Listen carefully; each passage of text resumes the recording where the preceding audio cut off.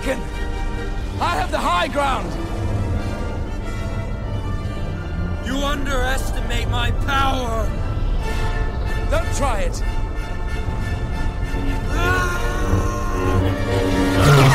So, Parth, what have you been eating? You underestimate my power! Trent, hello. It's my mother's birthday today. Everybody say happy birthday to my mom. Happy birthday, Parth's mom. Happy birthday, Happy Parth. birthday, Parth. What? Who are these people? It's the There's crossover more people than you, event. Trent? A grand Did you like total what I of did? 4. There's another podcast here. Personally, I'd rather be identified as a human being than a podcast, but I understand why. No, that's really nice, this Adam. need. We have Eye of the Duck here, guys. Well, And we have constantly alluded to how they are better than us. And now they're here. Oh my god. Well, it's like when Parth and I walk into the same room, people are annoying, and they're like, the podcast. I'm sure that happens to you if you ever enter a room together. I don't think that's ever happened. They usually say, look at these two idiots. Yes. Really? But we have been, in recent occasions when we've all hung out, Adam, you have to admit, people have been asking us about Eye of the Duck scenes. Like, you'll walk out of a movie and our friends will be like, I think this is the scene. And we'll That's be like, true. That's we true. don't talk about like this outside of the podcast, guys. Yeah, it must be annoying because you don't want to, like, step on the toes of future episodes. That's true. That is also true, actually. Yeah, I do find myself holding back opinions in conversations because I'm like, I got to save it for the pod. It's got to be fresh. Yeah, can you guys not just, like, go see a movie on a lazy Sunday now and talk about it afterwards in fear of doing it in the future? I think we sort of drifted away from covering new releases. So it's actually gotten easier to go and see films together and actually just treat it like we're hanging out and talking about a movie. Nice. Yeah, but it's very surreal because when we begin talking about the movie after the movie, then it feels like we're doing the show, but we're like standing on the street without headphones on and no one is listening to us. I will also add, actually, that my wife, who does not listen to Eye of the Duck, Nice. I mean, she hears like half of it being recorded, but she doesn't listen to the show. And she went to go and see a movie, and then she came home and she's like, you need to go and see this movie so I can tell you my Eye of the Duck scene. I was like, aha, Nice. I've done it. I've infected you. My mom the other day said, we watched The Godfather 2 over a holiday, and she said, I think that this movie has 2 Eye of the Duck scenes. Did you tell her she's breaking the rules and she's not allowed? That is a violation. Has anyone on your show ever come forth and tried to present, like, a dichotomy of scenes and you had to, like, shut them down? We've been loose with the rules. I think we need to start cracking down, though. We're pretty chill about it. If someone says, I have 2 scenes I want to talk about, we usually just let them run with it. Yeah. Well, since we're here, do you want to just, like, explain what your podcast is to all the significantly fewer craft services viewers that exist out there? You got free airtime. Okay, Eye of the Duck is a film podcast hosted by me and Adam, where we search for the Eye of the Duck scene of every film, meaning each film has a scene that sort of represents the whole, and we explore the film by trying to find that scene. So in Revenge of the Sith, of course, it's the scene when Emperor Palpatine gets he electrocutes Mace Windu, and he says, "No, don't kill me." I'm too weak. Oh, don't kill me, please. It's not the Jedi way. Please, I'm too weak. don't kill me. That's the Eye of the Duck. Awesome. That's an interesting pick. I like that pick. That's the scene we're all thinking about. Not to be this guy, but I think it's Anakin killing the younglings. Master Skywalker! Master Skywalker, there are too many of them. What are we going to do? Yeah, I feel like that's a strong Eye of the Duck pick. I think it might be the moment where the kind of really tired medical droid says to Obi-Wan Kenobi, I don't get it, man. She's just like lost the will to live, and then sort of shrugs. She died of a broken heart. Medically, she's completely healthy. For reasons we can't explain, we are losing her. She's dying. We don't know why. She has lost the will to live. I like how on your show, every episode you do the shtick of saying, like, the stupidest thing that happened and very seriously presenting it as the Eye of the Duck. It's the joke It that has has to to be happen. made. Sometimes Yeah, it it has is. to happen. We got to keep each other on our toes. So, things like that are bound to happen. Wait, you can keep advertising if you want, but we have to get on with our show eventually. So it's an integral part that we talk about what we've eaten, and we're still only in the intro. That's true. So come on, guys. Okay. All right. I had some miso glazed cod with a side of white rice and some broccolini. Wow. Delicious. It was really good. Sounds amazing. I was at work and we found out that Rutgers was paying for our lunch, and so I got a tray of nachos for $17 that I'm gonna eat for the next week. Thank you, Rutgers. Wow. Wow, I do not miss being a college I was student. about to say really, that. That sounds like a week of stomach pain. Because for I'm me. poor or nachos?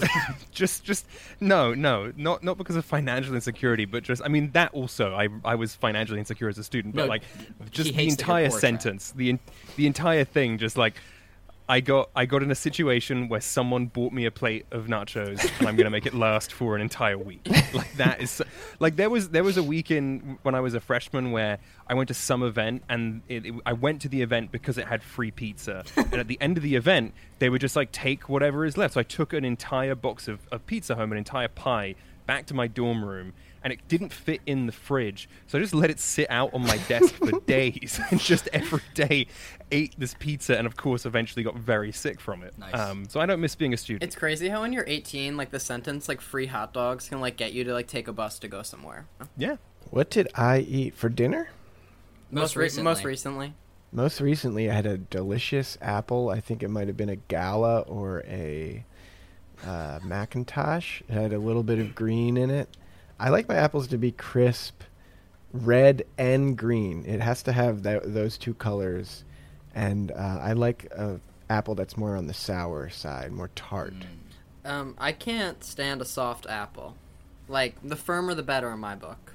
Yeah, can we get into that? Soft apples. I can't freaking... I don't ever want to get them anywhere near my mouth. Don't get me started. Parth, What did I eat? this is your section, bud. Come on. Isn't this your show? Don't you know how it starts? Whoa, okay. No, I was thinking because I recently found out that I probably have oral allergy syndrome. Nice. Because What does that mean? Brag. I'll get into it. Don't worry. Basically, whenever I have an apple or a carrot that's raw, it'll get my throat really like itchy, and I would. Oh, I have this exact same condition. I can't eat apples. Oh my Yeah, but god! you're actually allergic, Adam, aren't you? Yeah, no, I'm fully allergic. Yeah, Dom and thing I are is, just like, munching on apples left and right. But I can have apple pie. Like I can have. yeah, me too. I have if it's cooked. Yeah. Okay, so here's a crazy thing. I was at my girlfriend's house at college, and we were eating food, but it was definitely not enough food. And she was like, "Have some celery," and I was like, "I don't like celery. It makes my throat feel funny." And she was like, "Are you allergic?" And I was like, "No, I don't think so. I think it just makes my throat feel funny." She's like, "Parth, that's stupid. You're That's probably what allergic means. Yeah. And she's like, if you're not allergic, then you have to have it. And I had it and made my throat feel funny. And then she searched it up, and there's something where it's like your body mistakes stuff from food that's when it's raw, and it mistakes it for pollen. Yes. Whoa. So I have that. Yeah. No, I have the same thing. I have insanely bad seasonal allergies, which also means I can't eat like most fruit. Same. Yeah, but you're Wow. not actually allergic, Adam. All this time you've been telling me how allergic you are to fresh fruit, and now I'm finding out that it's just some sort of vague No, it's just a syndrome. misunderstanding within yourself. If Parth or I eat like a whole apple, our throats will close up. Yeah. It's that simple. I'll Still like. doesn't sound that bad. It's like really awful. Like we always make apple pie for Thanksgiving, and I can't help but eat some of the like raw, covered in like sugary goodness, and Never again. just feel terrible. Ah. But I had birthday cake most recently, since Nice. everybody wanted to know. Were you allergic to that? No, that went down easy. You finding out Thank about God. this problem so late in life is like everyone gets to college and then finds out they're lactose intolerant because humans aren't meant to drink milk, and that's just when your body decides that it can't take it anymore. I agree. Sounds about right. I think we should make it clear to your listeners that Adam and I are sort of the original craft services podcast because we also went to Rutgers. Oh, that's true. That's true. Rutgers Oh, wait. alum. That's true. So you're like Team Deaconsing us, like how we undercut Team Deacons. You're undercutting us. Yeah, sounds about right. Wait, what do you mean you undercut Team Deacons? All right, Parth. Cue come the on. intro.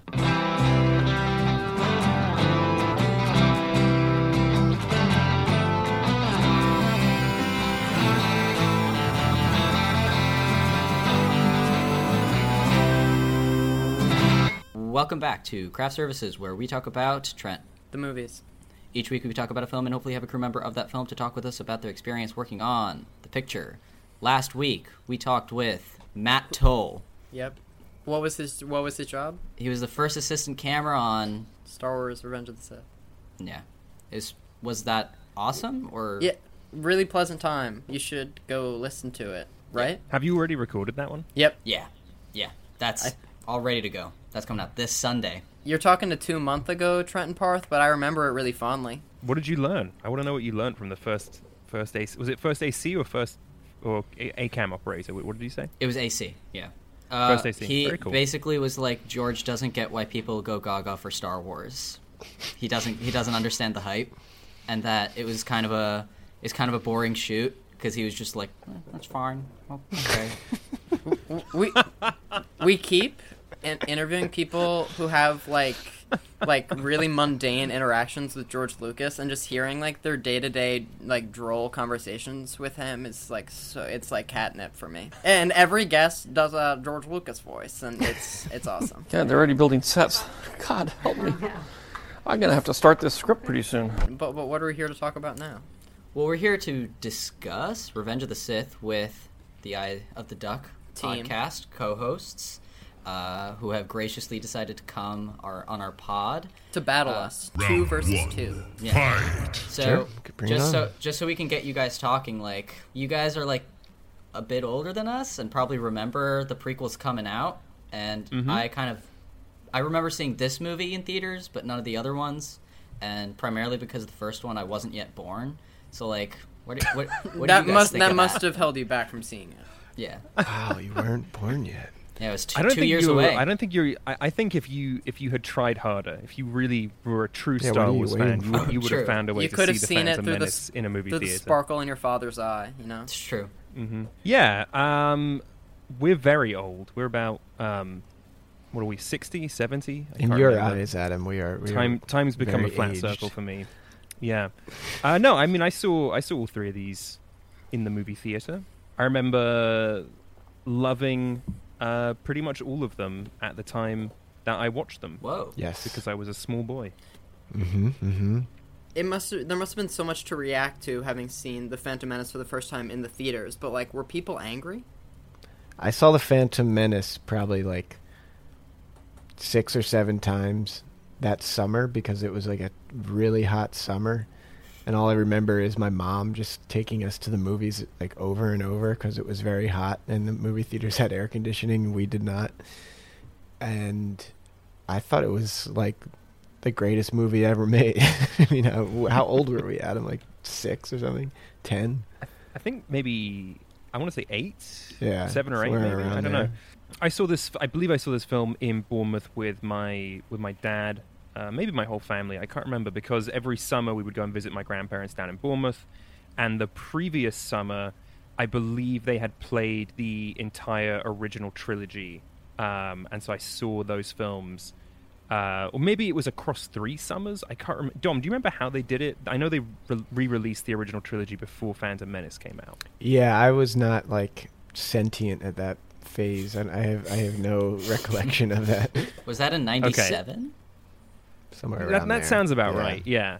But I remember my dad taking me to see all 3 of them, so I was like already kind of like obsessed with Star Wars. And then Phantom Menace came out, went to see that, and I was all in. I was definitely into the prequels when I was a kid. Speaking of sentience, my first memory ever is when at 4 years old seeing General Grievous's face on screen. And so That's your first living memory is locking eyes with General Grievous? Well, it was me and my mom took me to the movie theater to see something else, and then it was the old thing where you're walking out and then they're like, let's go pop our head into another one. And we popped in and it was Revenge of the Sith and General Grievous was on screen and it scared the crap out of me, and then we had to leave, and that's my first memory. Wow, was he coughing?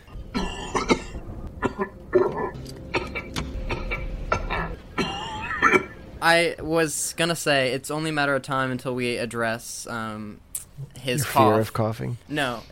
Well, I mean, we'll get into the fun facts, but unless IMDb is tricking me, apparently that's George Lucas's cough. Really? Wow. According to legend, unless people lie on the internet. Which It's very very strange. Wow. I wanted to do the I cough. think I knew that I believe the voice is performed by someone from like ILM, right? Who was just kind of like messing around doing voices, and they were like, that'll work, and they gave him the role. But I didn't know the cough was a sample from George Lucas. Wow. R4 is really an R2 painted red, isn't it? Careful what you're saying about R4, because you can get bopped on the head real quick. Popped on the head real quick. I was going to say General Grievous is he's Patient Zero, right? That's where it all began. Wow. Yes. Someone asked me today, they were like, is General Grievous like he used to be a human and that's why he has a heart and stuff? And I was like, I don't care. I don't. And who sure cares? probably some lore George there. Lucas doesn't either. No. Well, Yoda has green blood, so shut up. True. You learn about General Grievous's coughing in that that Star Wars Clone Wars animated series. The that Gennady Tarkov. What's his Yeah. name? That's Genndy right. Yeah, the Tartakovsky. Gendy Tartakovsky. Yeah. Is that it? I think so. Yeah.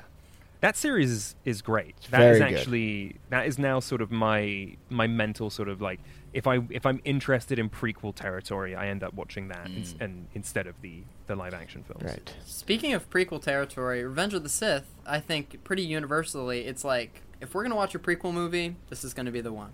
Like, Yep. I don't know anyone in their free time who's like, Attack of the Clones tonight, you know?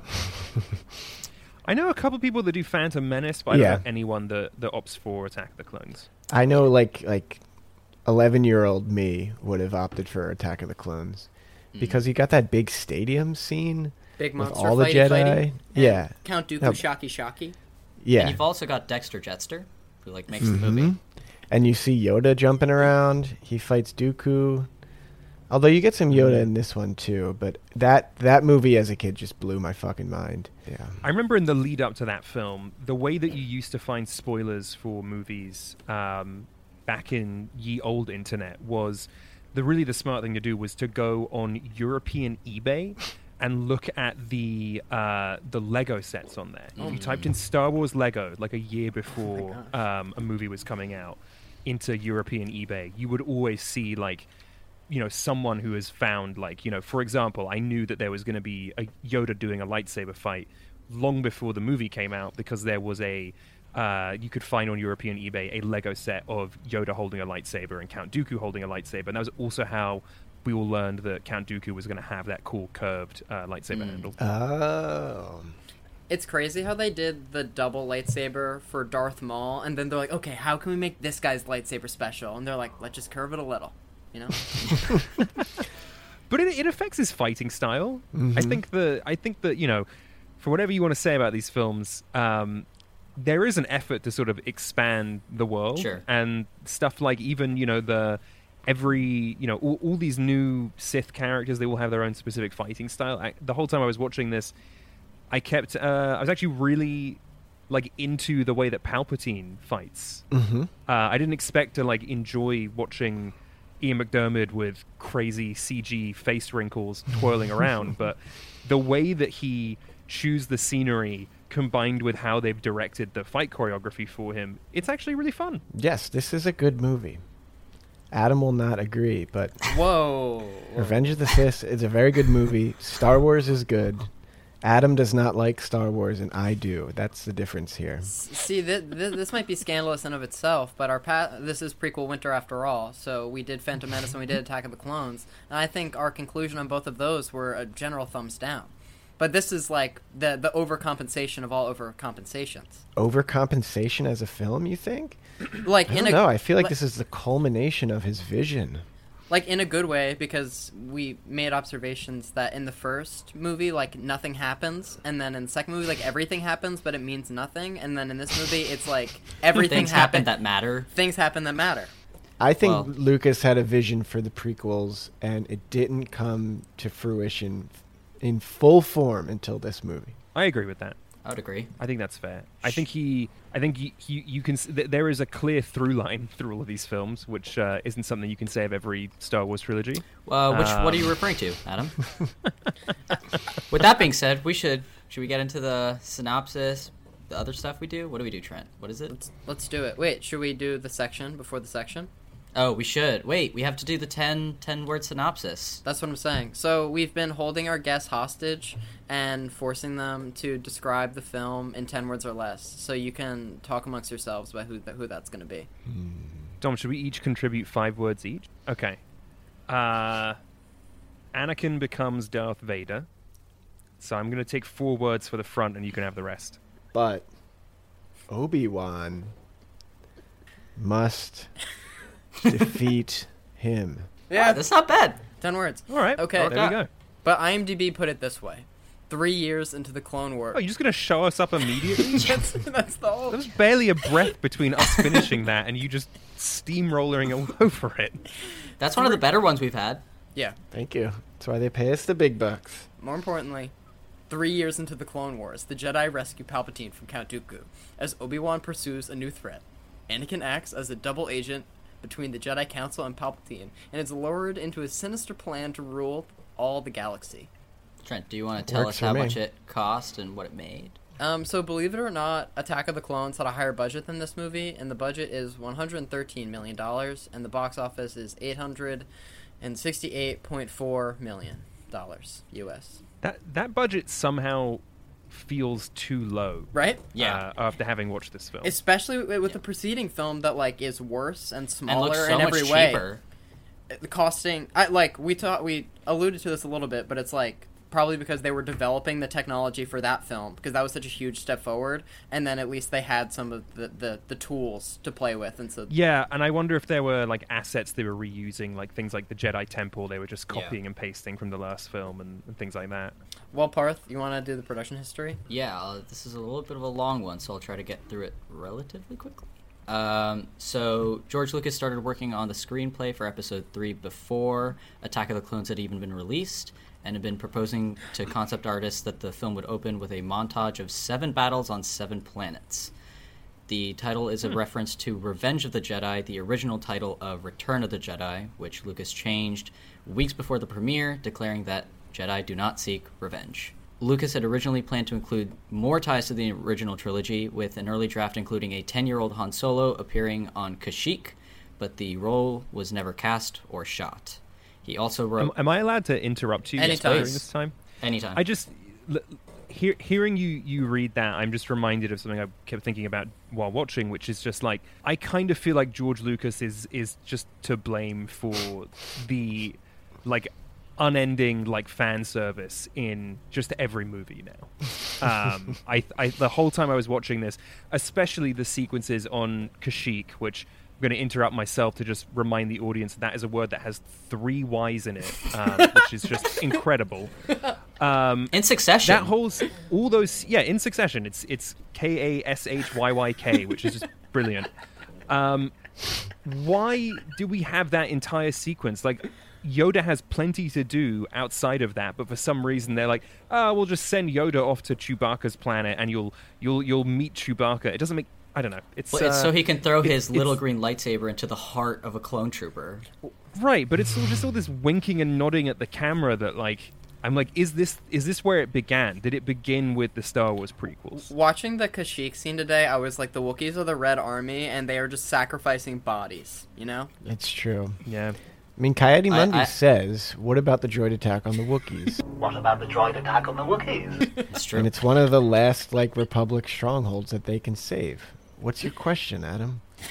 My question is a more broad question, which is are these films like... Are these films the first time we get sort of this level of fan service, and did that reshape, cinema as we know it? Yeah, you're probably right, honestly. I had it in my notes that George Lucas created the first MCU movie, kind of, in style. There you go. I don't know. It's interesting. Like, the last shot of this movie, is the twin sons, and I know that's how they end all the trilogies at this point, but it felt particularly on the nose. And like ending the whole quadrilogy, Skywalker, who the fuck, with it, like, makes sense. But now it's like they're really just going for that beat over and over. It's poetry. It's supposed to rhyme. It's true. Yeah. That's what he says. Lucas also wrote a scene in which Palpatine reveals to Anakin that he created him from the midichlorians and thus is his, in quotes, father. The scene was also deleted. Although that's pretty much been made canon again. I thought this was in yeah. contention, because I know that that's in a comic, but then isn't that him... I don't remember. Is that a canon comic, or is it... I believe so. Okay. I believe it's a canon comic, but it's Anakin having like a nightmare. That was the contention comes from. But I think the general idea that Anakin was made by the Sith is pretty much accepted at this point, but I could be wrong. I think it makes sense. Why not? Well, that would explain the whole like immaculate conception of the first one, because we watched that and we're like, we didn't remember how Jesus-y this was, and so if some like rogue like droid went and impregnated her, that makes more sense if it's for the Sith. No, it's not a rogue droid. He like manipulated Shmi Skywalker's womb and filled it with midichlorians, right? Oh, yeah. That's what happened. Yeah. No, it makes a lot more sense when you put it that way. Very cool and normal stuff. My bad. Yes. Yeah. After principal photography was completed in 2003, Lucas made even more changes to Anakin's character and rewrote his entire turn sequence. He accomplished this rewrite through editing principal footage and filming new scenes during pickups in London in 2004. In previous versions, Anakin had more reasons for his turn, but Lucas streamlined this by making his primary desire to save Padme from death. Do you have a sense of what those additional reasons were planned to be? I think it was supposed to like tie in more to the political aspects. I know that it was supposed to tie in more that he genuinely believed that the Jedi Council was plotting to overthrow the Senate and the Chancellor, but I think that he wanted to keep it closer to the emotion, which... To interject on that, I was watching this movie with my housemates today, and they'd never seen this movie, and I explained. They were like, "Okay, why is Anakin evil?" And I was like, "Oh, it's to save his wife." And they're like, "That's pretty noble." And then it came to the scene where he's killing all the kids, and they're like, "Wait, but like, well, what does this have to do with his wife?" And I was like, "No, that's a good question." Yeah. Yeah. There's some iffy stuff there. Well, he's seduced by the dark side. Well, that makes sense. Keep that in mind. That's true, and I also think that once he's killed Mace Windu, he's kind of like, well, I'm down this rabbit hole. I've made my bed. I might as well lie in it. He was pot committed. Well, I think at this point, Anakin becomes convinced that the Jedi are evil, right? That the Jedi are. I think it's easier for him to believe that, even if or like tell himself that. Yeah. I don't know that, because I feel like 2 scenes before that, I'm not feeling that he definitively thinks the Jedi are evil. Yeah. I think it's more that he sees the Sith way of thinking as a way of ensuring Padme's survival, and it's a lot easier to swallow that pill if he also tells himself, and also, the Jedi are evil, they're an enemy of democracy, and they're going to, drag out this war longer and cause more death, and it'll be a net positive if I kill all these children. Yes. Sorry, I think you mean younglings? I think if you read this film through the lens of The Last Jedi, you begin to understand why Anakin could think some of these things, because when you start to reconsider the way the Jedi act in these films, they are kind of like a lethal, like... the Space Cops. Yeah, like they decide everything. It's kind of like a fascistic, even though they pretend to be democratic. They have a council, they have swords, and they kill everything in their way. And they don't let Anakin be a master on the council. I mean, I would It's be outrageous. mad too. It's unfair. Fuck them. Despite his powers.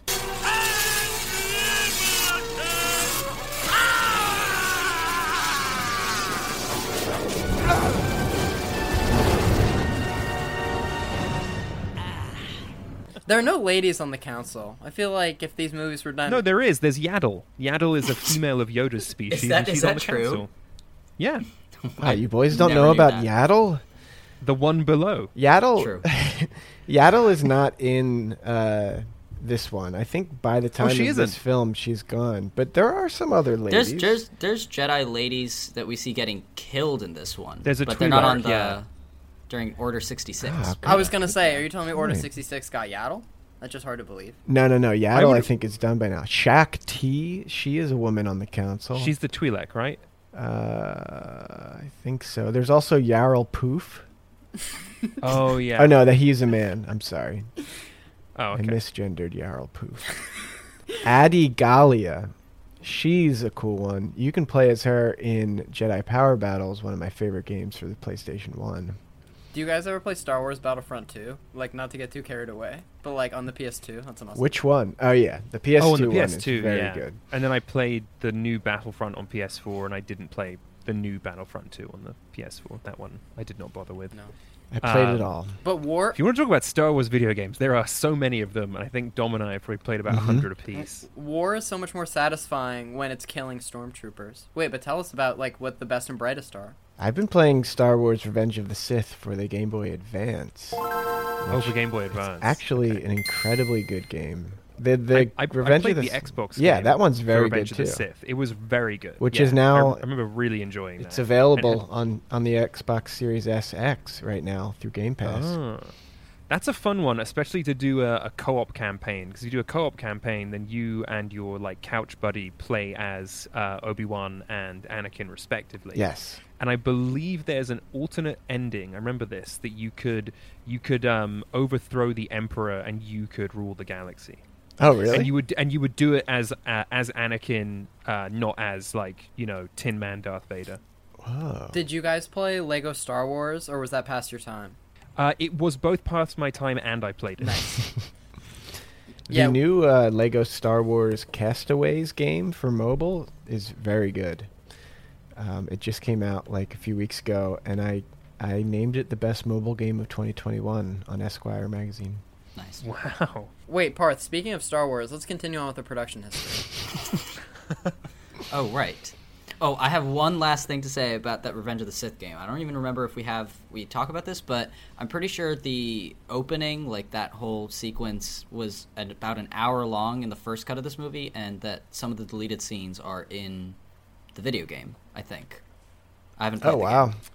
I do remember there being actual footage. Yeah, in the there's video cinematics. Game. Yeah. But you were saying the one take of them flying around the ship at the beginning, that was an hour long originally? No, not the one take. Like that entire sequence of the stuff on the... Okay. Yeah, that whole thing took an hour, which in the final movie it's like half an hour. I Yeah, think. it said all of the Chancellor stuff, like them getting off the ship, was the first hour of the movie. And this was when it was a 4-hour cut. Kill him. Kill him now. I shouldn't. Do it. The first bulk of principal photography occurred from June 30th, 2003 to September 17th, 2003, with additional photography occurring at Shepperton Studios in Surrey and Elstree Studios in Hertfordshire. Hertfordshire. From August 2004 to January 31st, 2005. Initial filming took place on sound stages at Fox Studios Australia in Sydney, and the art department used Star Wars The Holiday Special as inspiration for the Kashyyyk environment. Oh, I love that. Wow. Hayden Christensen says that Lucas asked him to, quote, bulk up and physically show the maturity that had taken place between the two films. And he said that he worked out with a trainer in Sydney for 3 months, ate 6 meals a day, and was on every protein weight gain supplement that man has created to go from 160 pounds to 185 pounds. Ewan McGregor and Hayden Christensen performed all their own lightsaber stunts and had no stunt doubles. Damn. I think that's more for the final fight. I'm sure they use stunt doubles. But Yeah. Christensen begged and pleaded with Lucas to be in the actual Darth Vader costume, to which Lucas obliged, and the costume department created a new suit specifically for Hayden Christensen, and the new costume featured shoe lifts and a muscle suit. And it also required Christensen to look through the helmet's mouthpiece because he was not tall enough. I did know that. In 2004, Gary Oldman was approached to play the voice role of General Grievous, but did not, as the film was made outside the Screen Actors Guild. That's interesting. Also, I just want to quickly circle back to Elstree. I couldn't remember, but I double checked, and I lived 12 minutes from Elstree Studios. Oh my god, how crazy! Yeah. As a boy, as a lad. As a youngling. Nice. The post-production department, handled by ILM, began work during filming and continued until weeks before the film's release in 2005. Special effects were created using almost all formats, including model work, CGI, and practical effects. The same department later composited all the work into film scenes, with both processes taking nearly 2 years to complete. And Revenge of the Sith had at the time, world record for 2,151 visual effects shots. The premiere took place in Seattle, Los Angeles, Chicago, Washington, D.C., Boston, Denver, Atlanta, San Francisco, and Miami on Thursday, May 12, 2005. The firm Challenger Gray & Christmas claimed the film cost the U.S. economy approximately $627 million in lost productivity because of employees who took a day off or reported in sick. Oh, I love that. Time-stamped work print of the film leaked onto the internet hours before opening in theaters. And 1 week after that, I bought a copy of it on the street of Chinatown. Oh my gosh, we're going to get into that. 8 people were later filed with copyright infringement and distributing material illegally. The illegal copy was passed among 7 people until reaching an 8th party who pled guilty to uploading it to an unnamed peer-to-peer network. The leaked print was released in Shanghai as a bootleg DVD with Chinese subtitles, and they chose to include subtitles that were translated back into English from the Chinese translation rather than from the English script, resulting in subtitles that were heavily mistranslated, often causing unintentional humor. For example, in the opening crawl, the title is mistranslated as Star War, The Third Gathers, The Backstroke of the West. Darth Vader's cry of "No" is rendered as "Do not want." It's not wrong.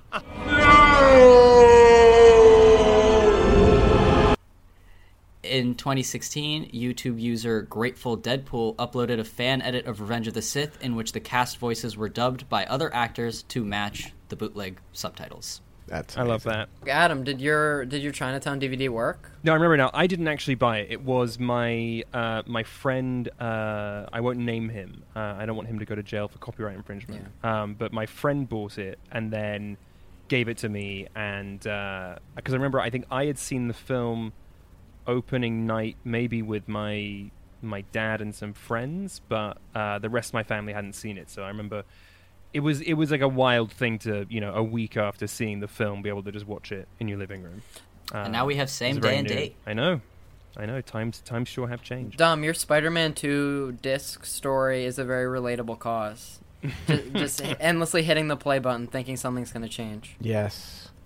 Yeah, for your listeners who haven't listened to our Spider-Man episode on Eye of the Duck, my brother came home from China with a bag of bootleg DVDs, and Spider-Man 2 had not come out yet, but he had a Spider-Man 2 DVD, but it would not work. It was very sad. And those Chinese bootlegs also had a lot of that same sort of mistranslated text, like all over the front and back covers, which are always funny to read. Correct me if I'm wrong, but did you not also have like a copy of Spider-Man with like a fart sound effect for like that was me. Oh, okay. That was me. I believe I was thinking about it the other day. I was trying to remember where I got it from, and I believe I got it from a torrent website called Demonoid.com, which nice. I think is gone now. But Demonoid's gone? I think so. Yeah. That's and I want to sad. make it very clear that piracy is very bad, and I don't support it. I was a young man. I didn't know any better, and I had no other way of watching the movie. And that is in a sense, is preservation, not piracy. You wouldn't steal a car. Sure wouldn't. George Lucas deliberately made the Darth Vader suit top-heavy, so Hayden Christensen appeared to be not too accustomed to it in the movie. Much of the volcanic eruption on Mustafar is real footage of Mount Etna in Italy. Oh, Dom, that's where you're from. It's true. I'm from that volcano, actually. Like the motherland is Mustafar for you? Yes. Wow. I love going back to Mustafar anytime I can. Actually, they visit Mustafar in The Rise of Skywalker.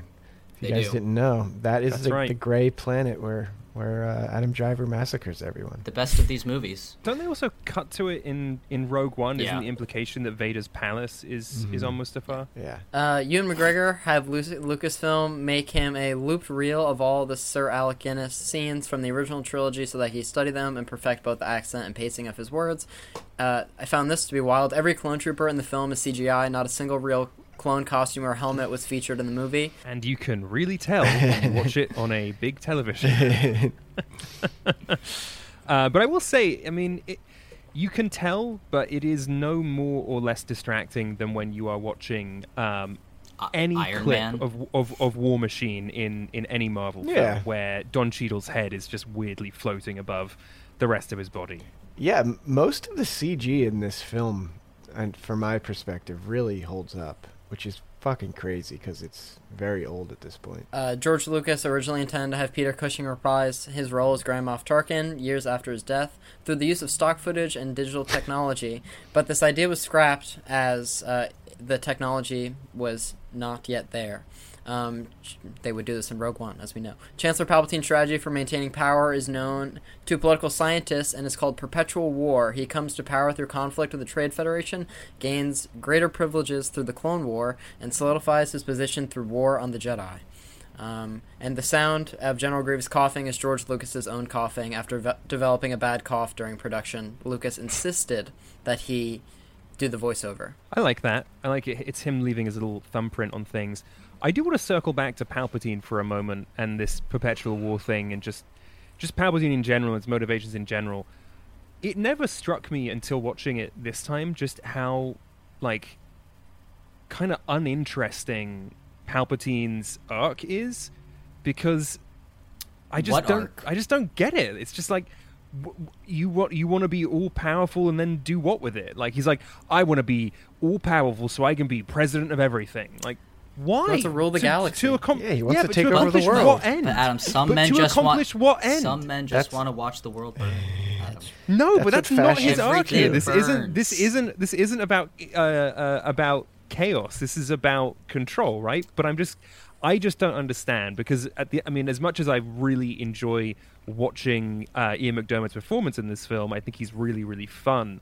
I just don't get, like, what does he want and why? Like, on any level, it's just such a boring idea to me, the idea that he just wants to be president of everything for the sake of being president of everything. Like, if you were the most powerful space wizard that's ever lived, you're going to take all that power and be like, you know what I'd like to do with that? I'd like to be president of everything so I can stand in a gigantic room and tell all these senators what they should do. Instead, you could go out into the infinite void and, basically be a god and create life. I mean, he's just like, I could create any kind of life I want with my infinite powers, but I've decided that I'm going to create a shitty little teenager on a desert planet. Like, that's what he does with all of his power. He creates a shitty teenager and he becomes president of everything. That is the most boring man in the universe, I have to say. So, is it supposed to be like a reveal that Chancellor Palpatine and, like, the Emperor are one and the same? Because I think anyone with eyeballs would come to that conclusion, I'm gonna go with no, given how they're, like, always two, like in Phantom Menace, they're like always two there are, and then it cuts to, like, a close-up. Ian McDiarmid plays Palpatine in the original trilogy, so... Right. I can't remember, Dom, maybe you know, but is he called Palpatine in the original trilogy, or is he just called the Emperor? Yeah, he's just called the Emperor. Okay, but then this is the thing, though, right? I'm pretty sure that around the time that this film was coming out, they started referring to the Emperor as Emperor Palpatine in, like, either toy form or marketing of some kind, because I remember before Phantom Menace came out, I remember reading the novelization of the film, because they sold the novelization of the film before the film came out, and I remember specifically reading the name, like, Palpatine in this book. And again, memory is fallible, but, like, I'm pretty sure that by the time I went to go and see The Phantom Menace in a movie theater, I already knew that guy was the Emperor from the original trilogy. And so there is no, despite the fact the film, like, behaves as though it's a twist, it is in no way a twist, right? It's a reveal for the characters within the film, but not for the audience, I think. Right. That's a good way to look at it. I would agree. Sure. What happens in the end is they all join forces and everything, and the Gungas battle the droids in this huge kind of war and peace battle. That's great. It's going to be great. That's going to be great. I want you to get out of this office right now. I'm sorry, Zed. No way. You brought no it way. Zed, I got your voucher. Out! Oh, sorry. We'll have him, like, burned and... I don't even know who that guy is. I mean, as we see in the original trilogy, they want complete fascistic control of the galaxy. So that is Palpatine's goal here.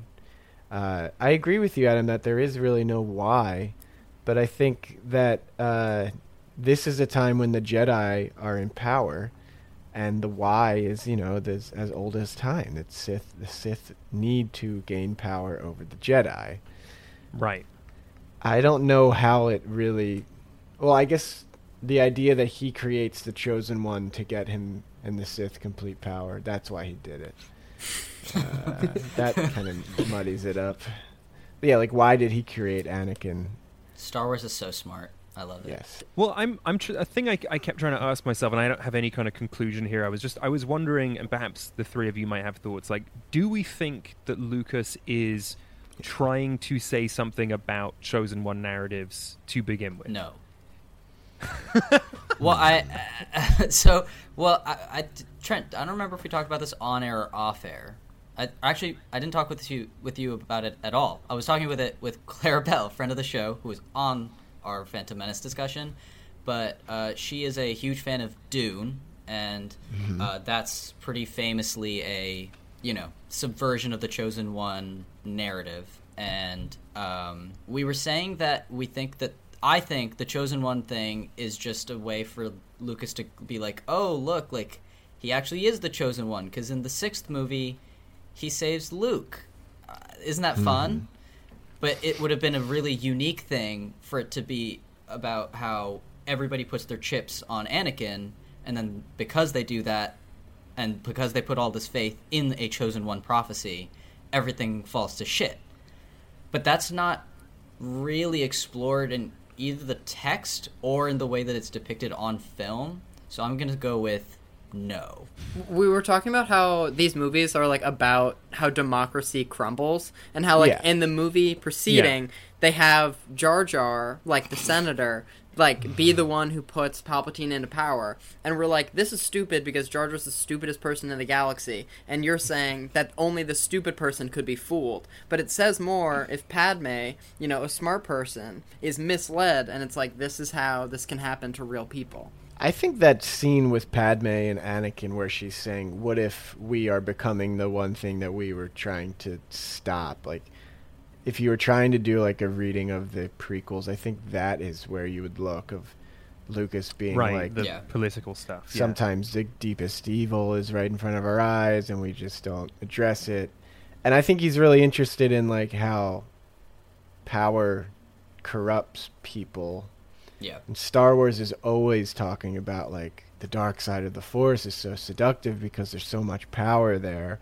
What would happen if it took someone over? And in the prequel trilogy was when we finally see like what happens. And I think, I mean, we'll get through 1-star reviews, and then we'll just get straight into the movie. I think it's also telling that this movie came out in 2005, like very Bush-era movies. And yes. Oh, yeah. I mean, the bit where Anakin says, you're either with us or against us, that's a direct quote from Bush, I believe. Yeah. You're either with us or you're with the enemy. That's clear. I will continue to make that clear.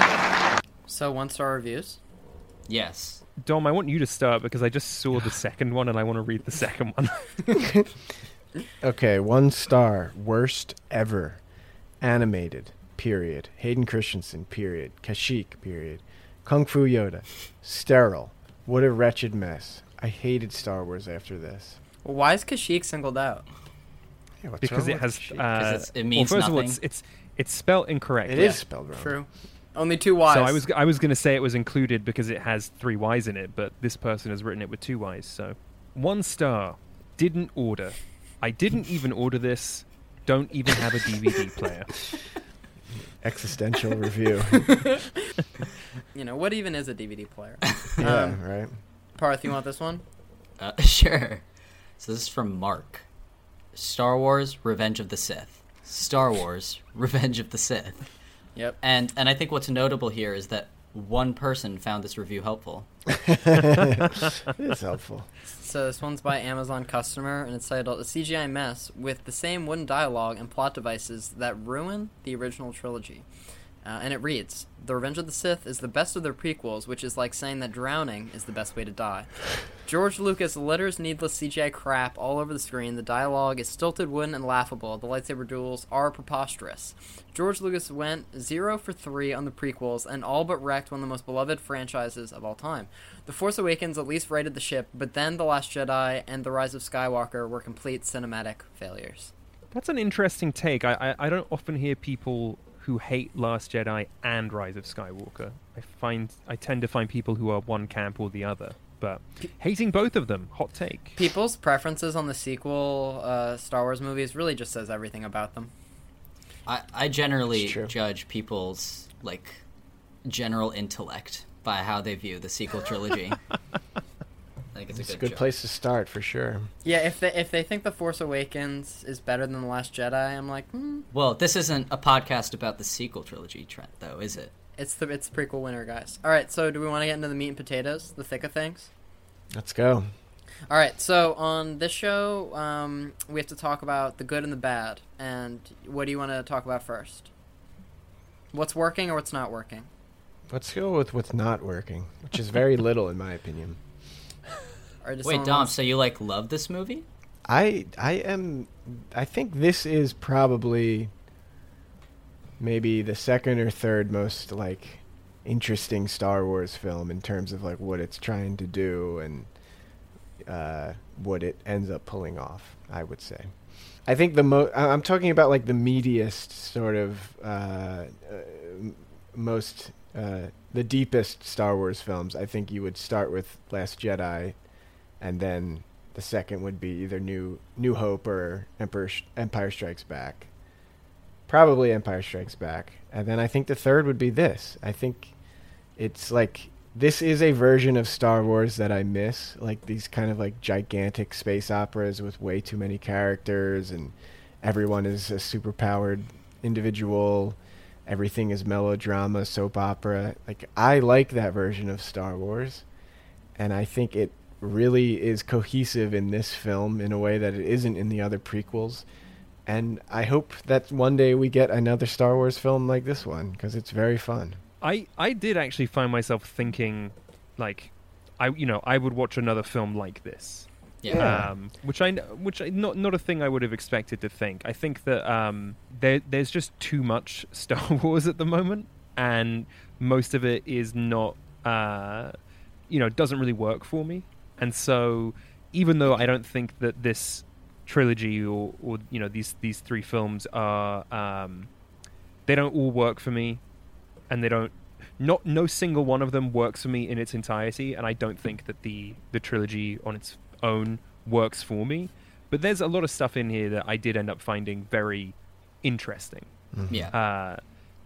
It's just undeniable that there is something there's something here that isn't in any of the other stuff since then. And I really do I love The Force Awakens. I really love The Last Jedi.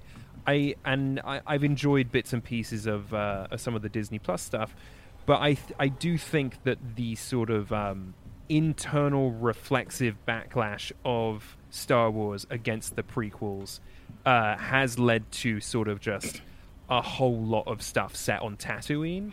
And I don't know, that doesn't seem to me to be the most interesting or rich place to tell stories. There's so much more to this universe. I'm glad we're getting away from kind of the Skywalker family, and it's interesting to see other corners of other groups of people. I just wish they weren't always going back to the same sort of 5 locations we've already been to. This film shows us. It shows us a whole other side of Star Wars, and I wouldn't mind seeing another new side of Star Wars, personally. Yeah, when talking about the first 2 movies, one of the things which we were net negative on, we'd say, but what at least I found was that it was interesting to see George Lucas just kind of go fuck it and spend $100 million of his company's money and be like, this is the weird story I want to make. And you really don't see that now. Not to shit on movies coming out now, but they feel very market focused in a way that I think that these movies, while they have their pandering fan service moments, I feel like there's a lot of George Lucas being this is something that's interesting to me right now, and I'm just going to put this in this movie. Yeah. Hell or high water, whether people actually engage with it or care about it. I like it, I'm gonna put it in there, and it's all weird and people obviously I think that some of the dialogue is a problem in the movie, but I find his weird way of writing people, it's also kind of as a kid you're whoa, that's they talk like that in a different world, and that's kind of how I thought of it, and it's I don't know, it like works for me in a way that I think, like, not to get into Disney too much, but like the Disney Star Wars kind of feels too, it has to all feel natural and it has to be what the people want.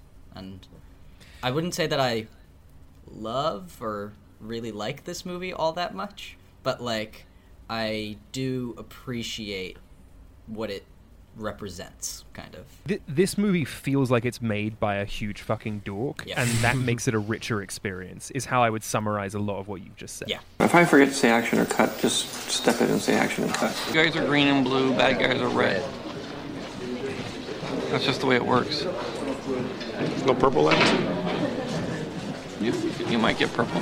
Especially the depth of world building that no one asked for. And Yes. the way that everyone talks to each other, which is completely unnatural. I mean, having watched a lot of sort of like B sci-fi from like the 60s and 70s, like it feels in line with that. Yeah. And I kept thinking while watching this, it is actually insane that this is one of the most successful media franchises in like the history of media. Like it is insane, truly. Yeah. I want Star Wars to have this quality of like I said, like soap opera. It's like a high there's royalty, they're like, you know, fighting for a crown. Everything is impactful and like, you know, everything that happens is going to change the course of the galaxy. Whereas I think the Star Wars today we're getting on Disney Plus and everything is like very street level. Like, you know, we need to get this one tiny little package across this planet. I don't want that. I don't mind that personally. I know a lot of people are saying like we need to get away from the Skywalker saga. We need to introduce new ideas. I don't want new ideas in my Star Wars. There's enough going on in the Skywalker saga. I want to learn more about the Palpatines. I want to explore that. That's what interests me. Well, I think that's true and not true, because I think the most successful spin-off was Rogue One, which was both within the Skywalker universe and completely outside of it. And I think the counterpoint to that is Solo, which was pretty wholly uninteresting because it was too involved in the Skywalker saga. Interesting. That's a fair point. Interesting. But to go back to what Dom was saying though about wanting it to feel sort of like big and operatic and dealing with, you know, I mean, it's interesting that like half of this film is like in theory a political thriller, right? And it's like shot like a political thriller. You know, there's all these scenes of people in like back rooms with, you know, lights coming through like slats in the windows, and they're having, you know, hushed conversations about the future of the galaxy. I don't mind that stuff. I think it works on some level. And I think a lot of what this film is doing works on some level. I think the thing that doesn't quite work for me, and that I wish was in here, and that would make this a much more compelling piece, is if there was just if the characters, I think, were approached in a different way. I think the film is lacking in any sort of depth for the majority of the main cast of characters in this film. In particular, Anakin, who feels sort of very one note and wishy-washy. I think Ewan McGregor's doing like a really great job. I think he's like the standout performance in this, and it is like a gleeful experience to like watch his Obi-Wan. But even then, I think because Obi-Wan is, you know, like a Bushido monk, as all of these like Jedi are, they are all really lacking in anything else other than their creed. One of the things I wrote in my notes that we also talked about in the previous one, the previous prequels, is that I think part of the problem with these movies is that they're not interested in storytelling. They're kind of just interested in explaining the lore in kind of like an encyclopedic way. And I think I think the reason this movie works so well for so many people is that it's the one that most resembles a real movie, where I've like George Lucas cutting out like Anakin turns because of he thinks the Jedi are plotting and whatever, like making it okay. It's emotional. Like that is, I think, growth from the previous two films where he's kind of focusing in and being like, this is what matters. And he's actually, you know, he doesn't have the Phantom Menace problem where there's no protagonist. There's pretty clear people leading the movie. I just think that the problem with it is that this is supposed to be Anakin's turn, but because we don't really know Anakin in the first movie, and in the second movie he's like on and off a whiny brat and annoying asshole, and also sociopath and a murderer. Yeah, he's a murderer in that film as killing well. sand people, women and children. You have to start off this movie again showing, oh no, he is a good guy. He is a good guy. I promise, he didn't kill people. But then you also have to end it with him murdering children in cold blood and choking his wife. Know? I mean, like, I don't think that you need to. You didn't need that, but like it does that. You know what I mean? It does do that. I feel like Lucas kind of is really actually cruel to the Anakin character. I think that maybe he hates him. I don't really know. Like, I think he doesn't seem to write him with any indication that this is a character that he loves or cares about. I mean, or any of the characters for that matter, but is particularly glaring when it's your hero who's going to fall from grace. Because I think having this character go and murder children like that's just, you never kill kids, you never kill dogs, and whoever is responsible, the audience will never forgive. It's just like those are rules that can't be broken, and he has that happen. Then you have him also kind of like basically killing his wife, which is also just hard to watch. And finally he has him get all of his limbs chopped off, and then he's lying in the dirt and catches on fire. I mean, it's like, I don't know. I think George hates Anakin. I never thought of that. I think this is maybe a person looking at the beast he's created and just thinking like, oh God, what have I done? I've got to destroy it all.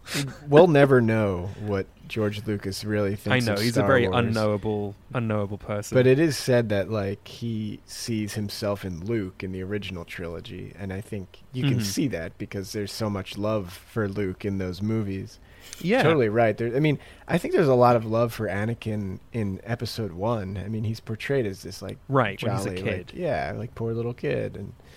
And but you have to hand it to Lucas to being like, no, like Darth Vader is Darth Vader. Like, he's bad. He kills kids. He is the enforcer for the dark side. Like, Lucas does go out of his way. Incredibly bold move to be like, no, this is Darth Vader, motherfucker. Like, if you're gonna have a villain, make him a villain. Yeah. Like, I think he had a problem presented to him where, like, Darth Vader redeeming himself at the end of Return of the Jedi kind of works because you, by that point, can kind of forget about what he's done in the previous two movies because it works within the context of that one movie. But, like, the problem with this movie, I think, is that it has to bridge into the Darth Vader we know from Episode 4, and that is a very like it opens with him like choking someone to death and then like ramming so he has to find a way to make this likable guy become really awful, and I think that's and scary. And scary is, and so if it's just the main failing is that if you're turning to the dark side just for the person that you love, you're probably not gonna immediately turn to these extreme awful things. And I don't know, I feel like he's not a good enough writer to have done that like subtly. And so he's like, I guess I'll have him choke his wife, I think. I don't know. I really don't know if it's about quality of writing. I really think it is that he just has no love for the character. I think that if you don't, I think you have to love the characters you're writing about to write them effectively. I personally think. Yeah, while he was burning alive today, I was like, shit, this is rated PG. It's pretty. It's rated PG-13. It's the first one. Is it? Yeah. Yeah, I mean, I hope it's for that moment because it's particularly intense, and I'm not 13. You hope it's for that moment and not the moment where he slaughters children? Well, we don't see that, do we? No. Yeah, you do. You see it in the hologram. Yeah. Oh, you're right. Yeah, but it's like blue. It's not real. Like, it's fine. Master Skywalker. Master Skywalker. There are too many of them. What are we going to do? It's such a sad scene. Very upsetting. No, this movie is actually, it gets a little metal too, which I've always said and I've been published saying this, that when Star Wars is metal, it's good. The more metal Star Wars gets. And what are the metal moments? I just want to interject and say that I'm pretty certain that Dom got himself published saying that so that he could then at later dates bring it up and say, I have been published saying Star Wars should be more metal. It should be. And I did, that is my claim to fame on the website I write for. But this movie, there is a sword fight on a lava planet. Like, how do you get more metal than that? Sure. Wait, good point. Is Star Wars ever metal again? Or is this the pinnacle of metal? Well, so the Colin Trevorrow draft of the third sequel trilogy film was a very, very metal screenplay. And I think they retain a few of those elements in The Rise of Skywalker, but not really enough. There is some... I think the monkey that rebuilds Adam Driver's helmet, that's pretty metal. I guess I'm trying to think if anything... Oh, yeah. The Palpatine's Sith planet in the end of the third film. Very metal planet, lots of lightning, darkness. Palpatine being controlled by like a robotic apparatus. Anakin, I told you it would come to this. I was right. The Jedi are taking over. The oppression of the Sith will never return. You have lost. No. No. No. You will die. When Palpatine gets shocked by his own lightning and they depict the way his skin begins to melt and it's all in CG. Yeah. I would say that it is effective in the sense that it is horrifying to look at, but it is ineffective in the sense that the CG doesn't hold up. Also his makeup after that, like the folds on his forehead. And also he has yellow eyes. I don't mind that. That I don't mind. I'm just saying the CG effect of his face melting in real time is both deeply unpleasant and also doesn't hold up. It left him scarred and deformed. What are you looking for? He becomes Darth Sidious. Fun fact, that's my second memory in a movie theater. Really? Wow. Yeah, my first. What was your first? My first is The Incredibles, which I was 3. Oh, good movie. And it's like this. It's oh my god, I'm so old. It's the scene where after Mr. Incredible and Frozone got out of the burning building, and they take off their masks, and like, we're never doing that again. And I was like, whoa, that was amazing. And my second one is seeing his face get melted. It was horrifying.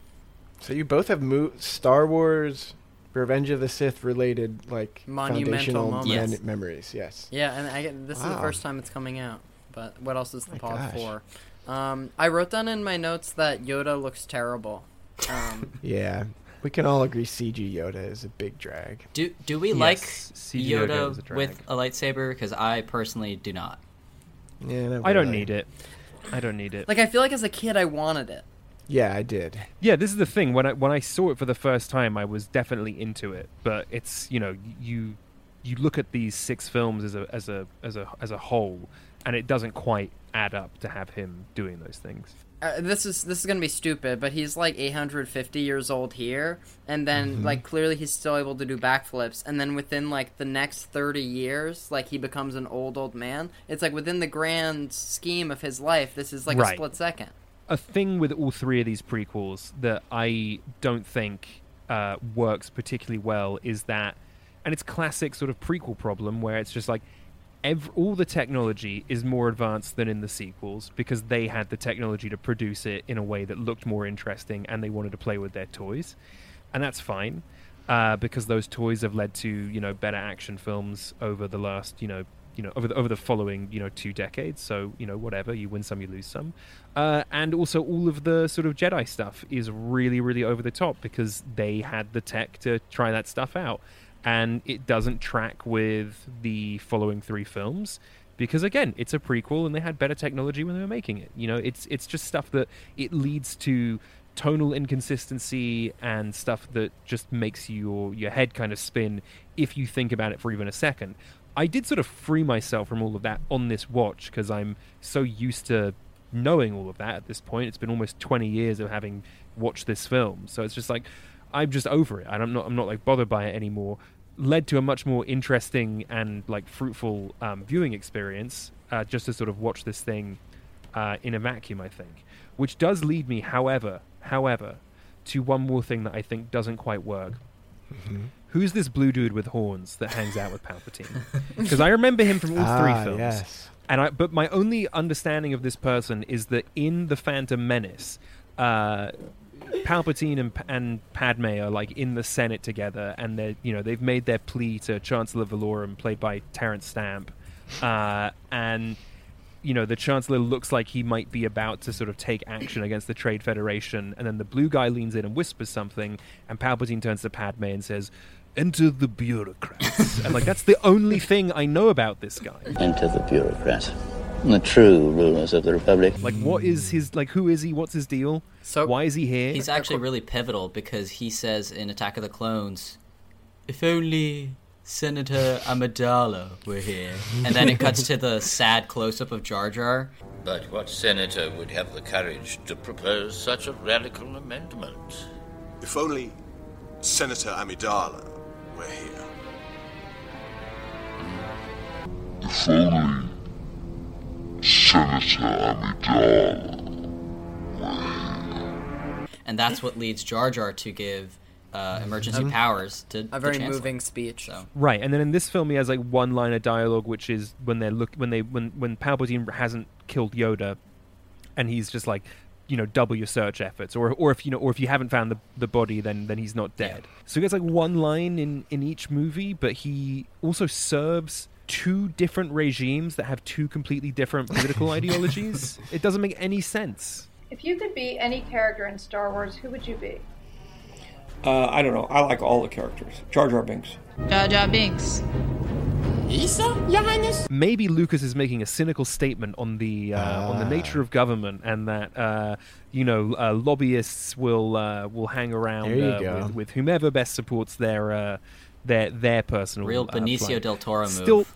Still doesn't explain. Yeah, there you go. Still doesn't explain why he needs Yoda dead specifically, but sure.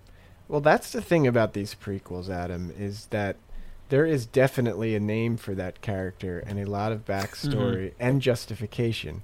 And any problem that you throw at me, I can justify. You'll find it in Wikipedia. Yeah, based on my Star Wars brainwashing. Like, it makes complete sense that they would lose the capacity to fight like they did in this film because the Jedi Order is squashed. There's no one teaching them to fight like this. Obi-Wan grows old, and I don't know what more justification you need there. The same with the technology. We know that when fascism comes into power, technology changes. I would say that in this case, a lot of the colorful sort of advancements in technology are crushed by the Empire in favor of a more like autocratic sort of black and white society. I actually do buy that. That actually does work. I can justify any problem you have. Look, Dom, I'm just like you, okay? I spent many nights many nights and weekends in middle and high school just reading Wikipedia articles, learning about Darth Bane, Darth Plagueis, and all these characters that were in like one comic once, and yet I still feel all these other things. The blue guy, his name is Mas Amida, and he is there you go. He's Chancellor Valorum's vice chancellor. He's the vice chancellor. He's the chancellor's chancellor. See, there was a time, Parth and Trent, that Adam was a very big Star Wars fan. I knew that Adam variant. And the mighty have fallen.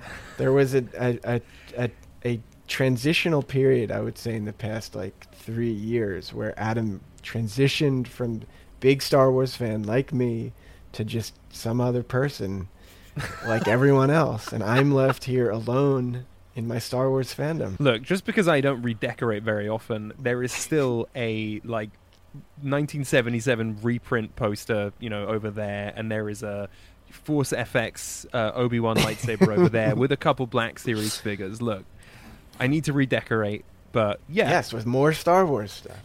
I think the thesis statement of Prequel Winter for Parth and I has been like, all right, we both really like Star Wars, but how do we talk about it without seeming like dinguses? You know, like, isn't that the balance strike? Yes. It's a hard thing. It's a hard thing to like, and a hard thing to tell someone else that you like. I have no issue Yeah, telling especially people. in the last couple of years. I don't feel embarrassed at all.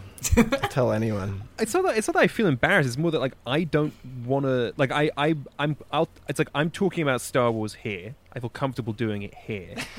But I basically don't ever want to talk about Star Wars with anyone ever again. Like, it's just like a fruitless thing that ends in peril. There's no way around between you and me. I feel like the problem I generally have when talking about Star Wars is that it's like you kind of have to find someone that likes the same Star Wars you do, or like the same way you do, because the problem is that it's like exponentiated so largely that like you can have someone that likes any aspect of it, and like if you like one half and the other person likes the other half, you will never see eye to eye.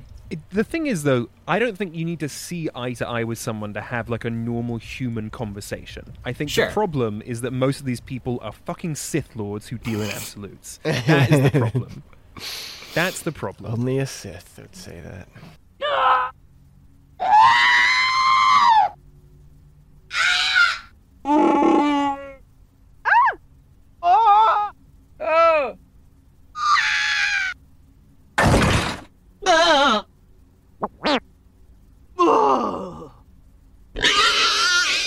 This is a time in Star Wars history where everything that happens on screen is going to impact the entire universe, which I very much like.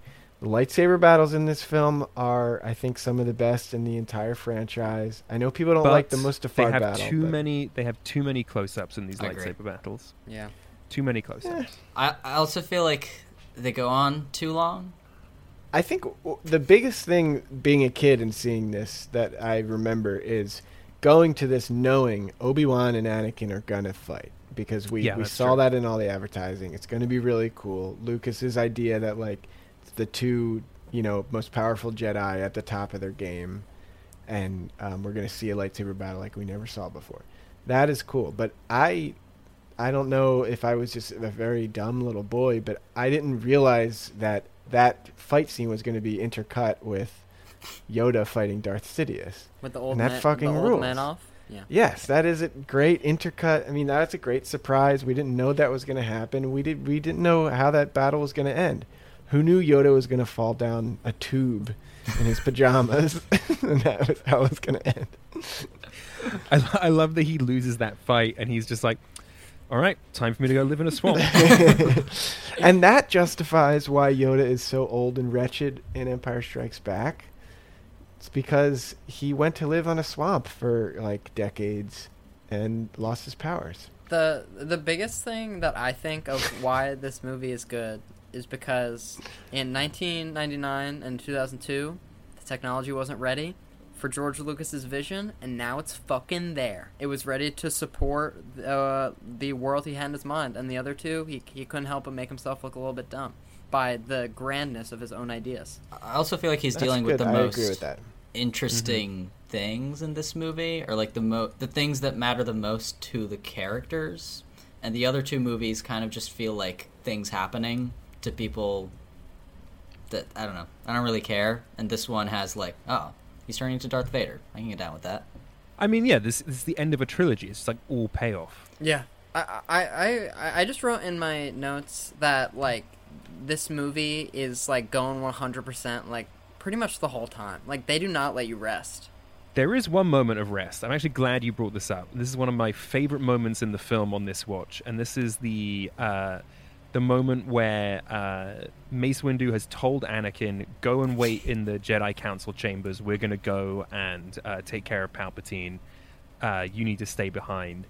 And Anakin, like, looks out across the city, and him and Padme, like, are looking at each other, but they're not looking at each other, and everything is so quiet, and they're just, like, breathing at each other. It is the strangest, like, quietest little scene in the middle of this film that I I just found it so baffling to the point that I then found it enthralling, and I now think it's one of the most important scenes in the film. In this movie and the past movie, they keep returning to like a split diopter thing of Anakin in the foreground and Padme in the background, and they're both facing the same direction, and they're having a conversation. Just how classic soap opera. How people talk to each other. The thing is, though, it isn't even split diopter because of the way that this film is shot. It's actually just two different shots of two different people composited together because they're each, they were just shot in. It's like Speed Racer where like everyone is shot in focus and then they're just stacked next to each other on a cartoon background, which they also do again on Mustafar with Obi-Wan and Anakin, and it looks so weird. Another thing I noticed, thanks for bringing up the Mace Windu scene, because everybody in this movie is always just like walking around waiting for the editor to cut to them. And like I love that. It was most apparent in a scene like it's Anakin and the Emperor, and they're just walking around, and I don't know why they edited it like this, but there's like 3 full seconds of them walking silently, and then it finally cuts into their close-ups, and it's like, so Anakin, and it's so bizarre, and I want more of that. I want more of that in Star Wars. More pregnant pause Star Wars. Yes.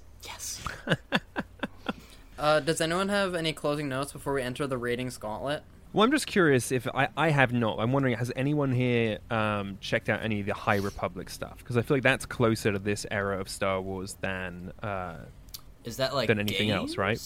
Or this is like Lucasfilm's new thing. Yeah. Is that they've got this new era of Star Wars, and it's all set in this sort of like, is it the prequel timeline or is it before the prequel timeline? It's like, it's close enough to the prequel timeline that Yoda is a young man, but still far enough that like the events of the High Republic I don't think have much bearing on like the Skywalker saga.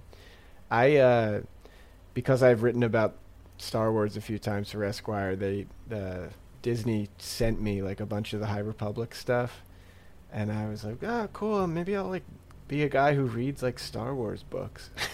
But I paged through them, and like 3 of them were clearly for kids. They're like not even YA novels. Like they were just like, seems like for kids. And then the others kind of seemed a little bit kind of like YA. And one of them was like a novel, but they were all just written in such big text that I just felt like such a weirdo, just like reading like huge books. The comic books seem kind of cool, but that's as much as I know about the High Republic. But maybe we'll get more of what you want here, Dom. Maybe we'll get more of this like, big operatic stuff with political intrigue and stuff. Well, there's that show coming to Disney Plus. I think it's called The Acolyte, that I think is set in the High Republic, and it is like supposed to be like political intrigue and espionage and that kind of stuff. So do you trust them to do it well? Yeah, I think so. I think The Mandalorian was fucking great. I mean, overall, I think most of the episodes were pretty great quality. I did not love CGI Luke Skywalker, but I do like them going back to basics as much as I want them to get back to, the big sword fights on top of mountains. Like, I do enjoy that they were like humble enough to be like, why don't we start from like just some guy in the West, like some little Western, and then we'll see what the rest of this fucking thing's gonna be. I agree. I like I think there's a lot to like in what they're doing there. Yeah. But I do drop off any time it connects to sort of larger stuff, because it feels really kind of it feels incongruous with the rest of how the show operates. That's when I plug in, baby. What I will say briefly, like you talking about the Star Wars, you getting excited about reading a Star Wars book and then there being like 80 pages and the text being really large. I will say I recently went to Disneyland and I was really jazzed about going to like the Star Wars part or whatever. And I will say you get onto the ride and then you're like, shit, like they have tasked me with just like pushing this rectangular button to shoot for the next like 10 minutes, and there were just like 8-year-olds going fucking ham behind me. And it's just like, we've got ourselves obsessed with a thing that is not meant for us, and that every day we are getting further away from what they're looking for. But this is the problem with all of popular culture at the moment, is that it is all made for a baseline of everyone can and should be able to enjoy this, which means that everything you like needs to also be consumable by 4, 5, 6, 7, 8-year-olds, which means that if you get into it, which you're probably going to do because they only make one kind of movie and it's this kind of movie, then at the end of the day, you have no choice but to get obsessed with a thing made for, 8-year-olds. Yeah. That's not entirely your fault. That is what has happened to popular culture. So you sitting there feeling weird about punching the button as, the 8-year-olds are screaming their heads off. Like, in the eyes of our corporate overlords, we are all 8-year-olds pushing a button. So I think with that we should enter the ratings gauntlet. All right. And so, Parth, you want to explain the ratings gauntlet and what happens there? It's really a dreadful wasteland. Sure. Wait. Oh, do we do the atomic bomb sound effect? Yeah, so whenever we say the ratings gauntlet, we drop like a nuclear bomb sound effect, and then all the guests do like a scream, like the explosion just hit you, and then with the sound effect, it sounds really good. Okay, great. All right. I can't scream because my wife is asleep. No. You can do like a fake little scream, like a. No. Like Also, it's a nuclear bomb, so your reaction should be pretty brief. Help me! Help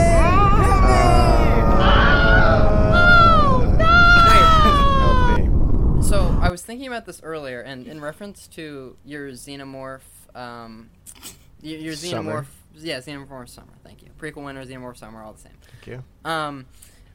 In listening to all those episodes, whether in a deleted scene or a featured scene, I made the observation. I was like, there's a beat where someone begs for death in like every one of these movies. Yes. And it always hits home. You're like, wow, they really wanting to die means something. Yes, with the return of with this new COVID variant, I have of course been thinking a lot about Alien 3 Death. again. Yeah.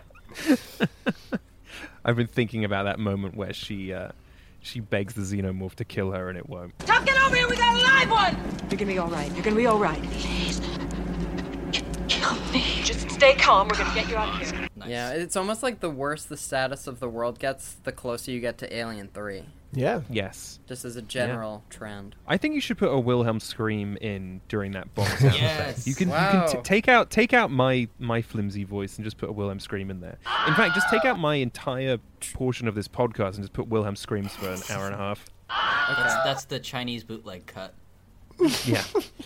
I don't want. Do not want. So the ratings gauntlet works a little bit like you rate it 1 out of 10. You talk. You would you recommend it to a friend, and how rewatchable is the film? Okay. Dom, you've been nominated. Okay, so I rate it out of 10. And then what are the other two things? How rewatchable do you find it, and would you recommend it? Oh, okay. This should be easy for me. Let's see. Revenge of the Sith, I would give a strong 7 out of 10. Would I recommend it to people? I honestly think I would. I would say if you're getting into Star Wars, I think you should watch this, and then the original trilogy, and then Force Awakens and Last Jedi, and that's it. And that's where it ended, right? So yes, there's no others. And sorry, go ahead. I was just gonna say, isn't it a little bit of a curse for like your best installment to be the last one with like the pretty necessary context of the preceding two? Because you can't if a stranger on the street, you can't just be like, go watch Revenge of the Sith. You'll understand what's going on. I don't know. I mean, can you? It is a prequel, so we already know where it goes. We're just getting a glimpse. There's so little there's no as we've already said, the characters don't have much depth in them to begin with, so it's not like you're missing much by having not seen the first two films. You have all the information you need. This one's a bit whiny. He wants to be the Jedi Master. They won't let him, so he's got weird feelings about that. There's an old guy that's like whispering sweet nothings in his ear. There's you get it. I guess like by making it so oversimplified, like they make it digestible, like just to the casual person who is like dragged into the theater without who's not a longtime fan, which is kind of a beautiful thing about it. Because then it's more accessible at the very least, even if it's just because it's mundane. That's true. I mean, I feel like what we want out of the Star Wars prequels is the thing that happens in this film. I don't know that anyone wanted to see Anakin Skywalker as a like wimpy little boy. Like, who wants that? But this is pod racing. The pod racing scene is good. Yeah, it's fucking awesome. I was watching a documentary about like the Phantom Menace coming out, and like the original poster of that, it's like little boy Anakin, and then in his shadow, the Darth Vader shadow. I remember that. And people were like freaking the fuck out. Yeah, it's very good. And I think that plays into what you're saying, in that people wanted to see like bad boy Anakin. Like they wanted to see Darth Vader as a kid. It's working! It's working! Stop now, come back! I love you! Liar! How rewatchable? I mean, it's infinitely rewatchable for me. This is like a bowl of popcorn for me. Like, I will just put it on just to, like, you know, satiate myself, and it's never bad. Adam, step up to the plate. I'm going to give this... my rating's pretty close to Dom. I'm probably going to give it a 6.5 out of 10, I think. Really? I actually... Yeah. I thought you didn't like this movie. You know, you're back on board. I had a pretty good time watching it today. Star Wars Adam is back. I wouldn't go that far. You haven't heard the rest of what I have to say. I'm going to reorganize your questions because I want to talk about the rewatchability. I agree with Dom. I found it to be a very watchable film. I had no... I enjoyed my experience watching it because the film was always interesting because it is just so weird. Like the quality we talked about earlier of like this being made by like a huge dork makes the film so weird. And again, as blockbuster films continue to get more and more like samey, this like just accidentally, like through the passage of time, becomes like an interesting relic of a time that no longer exists. So I find it very watchable, and I give it a 6.5 for those reasons. I would not recommend this or any film with the word Star Wars in the title to anyone who has not previously seen any Star Wars film. If you are free of the disease that is watching Star Wars, continue to remain free of it, because I don't want you to suffer, and I don't want to talk about this film with you or anyone. Or any of these films. Wow. Really I love Star Wars. Pod for us, though. Yeah. I love Star Wars. It's complicated. I wrote down in the middle of the movie that this is a hard 7, which I hold true. Yeah. Parth, like you mentioned earlier, this is the first time George Lucas like made like a real movie. And by that, I mean, like, there's a general cause and effect from one scene to the next, and I really appreciate. And I really he made A New Hope. No, like with the prequels. In the prequels. With the prequels. Okay. And in this case, I really appreciate it. Like, and also just like a bunch of people shooting at each other the whole time. I'm there.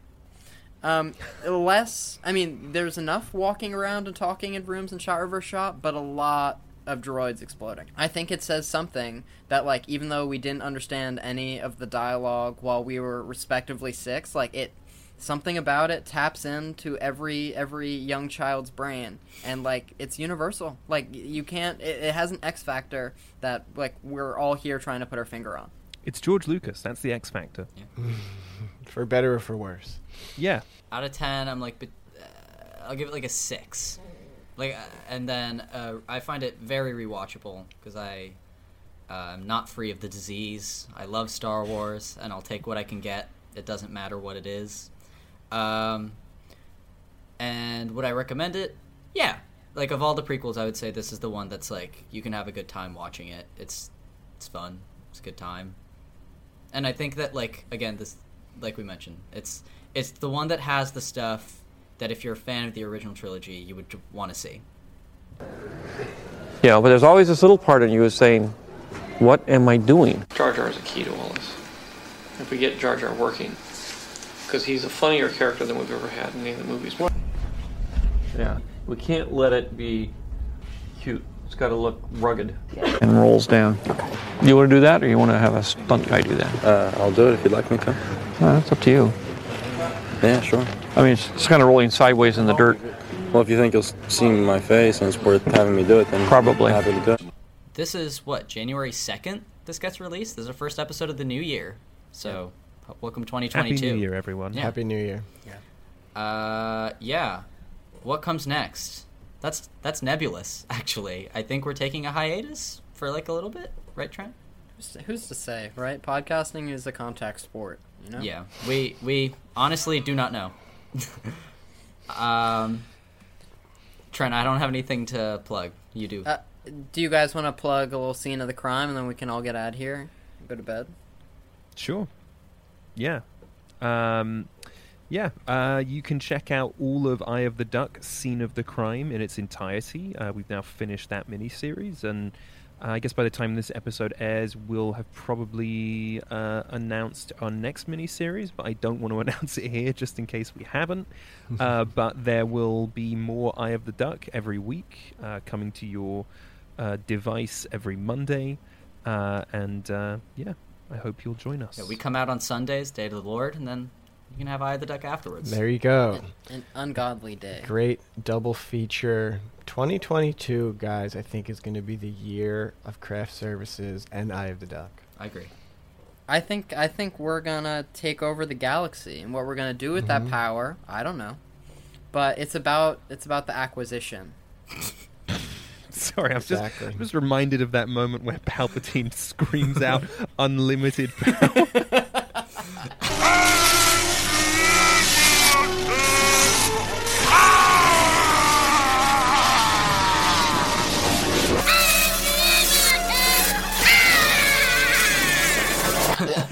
And also, that happens during the scene in which he's trying to convince Anakin that he is not a power-hungry person. Part of why this film is, as Dom says, infinitely rewatchable is just Palpatine. Yeah. He's great. Ian He's McDermott is so he's good. the main character of this film. Old Sheev. Old Sheev. He's my man. Big fan of Old Sheev. In the other two prequels, I kind of hate Palpatine, but I'm around on the Palpatine wagon this time around. Yeah. Yes, Palpatine good. There's that amazing sound he makes when he does that corkscrew move. Yeah. It's like It's treason, then. The caption said, growling, snarl. Snarl continues. That's the Sheev sound. Should we talk about... Okay, so Mace Windu pulls up with 3 Jedi to face the Emperor. And let's just talk about how quickly 2 of those 3 Jedi Masters just go down. Well, I can justify this for you guys easily, because I've looked into it. Sheev has clouded their minds using Sith mind techniques. That's why he's able to kill them so easily. And Kit Fisto puts up a fight. It's respectable. He tries. He lasts exactly 1 second more than the other Jedi, which personally is a bummer because I think Kit Fisto is great, I would have liked more Kit Fisto. Who is Yes. Okay. He's very happy. So actually, this brings up something I wanted to ask all of you. So all 4 of us are filmmakers in one regard or another, and so as you know, being a director of films, the way that the industry is shaped now, essentially the best you can hope for as a working director is to eventually get to direct a Disney Plus series that's a spin-off of a very unimportant character from one of the 4 IPs that they champion. So, which Star Wars character that appears in this film would you be honored and delighted to be the director of? What series? Big forehead guy. Who's big forehead guy? You mean Coyote-Mundi? Yeah, pardon me. Oh, I like Coyote-Mundi. He's good. He's British, Adam. Sore spot. I don't think they have England in... Yes, but you have to admit, he is very British. Everyone in these films are English because they make these films in England. That's a good point. Wait, so what are some other minor characters on the Jedi Council that you guys want to... Well, it doesn't have to be the Council. It could be anyone in this film. I mean, this is a serious question. I've thought about this a lot throughout my life. There is a lot of storytelling to be done here. You could easily do a pod racing TV show. That would be very cool. I think if you did like a pod racing show or film that was just a fucking sports drama set in Star Wars world, like that would be great. Would that be Speed Racer? Similarly, well, kind of, maybe. I don't know, but you could do anything with it. Rush, because but pod racing. Any kind of sports Fast movie and has such like Furious. an effective built-in formula, you know? And then The Rock But, like, shows up. It's insane. Yeah, put The Rock in it. Sure, why not? Eventually. My favorite character has always been Plo Koon, who... He's like the cockroach face guy, right? I guess, if that's how you're going to put it. Well, he's got, that, like, oxy- mandibles. Yeah, he's got that oxygen thing on his face. Oh, that guy. Yeah, which apparently... who's the new Star Wars man now with the cowboy hat? Dave Filoni? Yeah, Dave Filoni. His favorite character is apparently Plo Koon. Great minds. And he, to throw people off with the big Luke reveal at the end of The Mandalorian, he actually had, like, a Plo Koon, like, computer-generated shot, like, on, like, drives and stuff, so hoping that it would get leaked out, that people thought it was going to be Plo Koon that shows up in that scene. Well, red herring. I love that. But Plo Koon is dead. He dies in this film. In Order 66. right. We would never have bought that. I would never have bought that. Mm-hmm. I think Order 66, that whole montage is pretty metal. The time has come. Execute Order 66. Yeah, that's true. Yeah, that's a that's great true. montage. I could watch minor Jedis get killed on alien planets we'll never see again all day. That's the thing. A couple of Great those do look montage. like heavy metal album covers. Yeah, you're right. Like Commander Cody, like he's cool. I guess he's. They're- in the they Clone already Wars. made us- But they I made forgot a about series that. about Yeah, him, but that's didn't for they? like kids. Like that's for children. That's Like, true. Yeah, but that's canon. You can't touch it now. I'm talking like what's your series? You want to be like one of the lava robots, like the lava scooping Like, do robots? I want like a Newt Gunray? Like my offensive Thai accent. Like, do I retcon that? What do I do with that? I think you have to retcon that. Yeah. I think that we may see a Revenge of the Sith era hero appear in the Book of Boba Fett. I wouldn't be surprised. I think that I think the Book of Boba Fett is actually about things way different than what we're expecting. In the same way with The Mandalorian, we had no idea Baby Yoda was in it. I don't think they've shown us like anything from what the actual show is going to be about. I think it's either going to be about Boba Fett trying to enact his revenge on Han Solo, or it's about Boba Fett tracking down Mace Windu, who is still alive, living in hiding. Maybe one of his arms is a mechanical arm. They've Mace all got Windu mechanical arms. Killed his father, beheaded his father in front of him. He would have every reason to go after him. Oh shit! That's yeah. Totally forgot about that. That is a basic into that. motivation. Question for you guys: When Boba Fett picks up the head in Attack of the Clones, is the severed head still in the helmet? Yeah, definitely. Where else Definitely. would it go? Okay, I'm just wondering. No, but like it should be heavier, and like it should fall out. Yeah, they should have had it fall out. You're right. That would have been classy. All right. Well, I'll say I want to do the General Grievous origin story. Oh, that's a great idea. I'm into that. They get into him a little bit in that animated series. But that's not canon anymore. Oh, that's It's a legend. He's great in that show, though. He is He's very scary. I want to be the filmmaker that depicts how he got asthma. Yeah, no, death sticks. Is that the? That's very funny. Is that the first? Is that show the first where they first showed General Grievous? I feel like that's true. Yeah, I believe he did made it. Probably. He made his debut in that show. Unless he showed up in some fucking action figure or comic or something.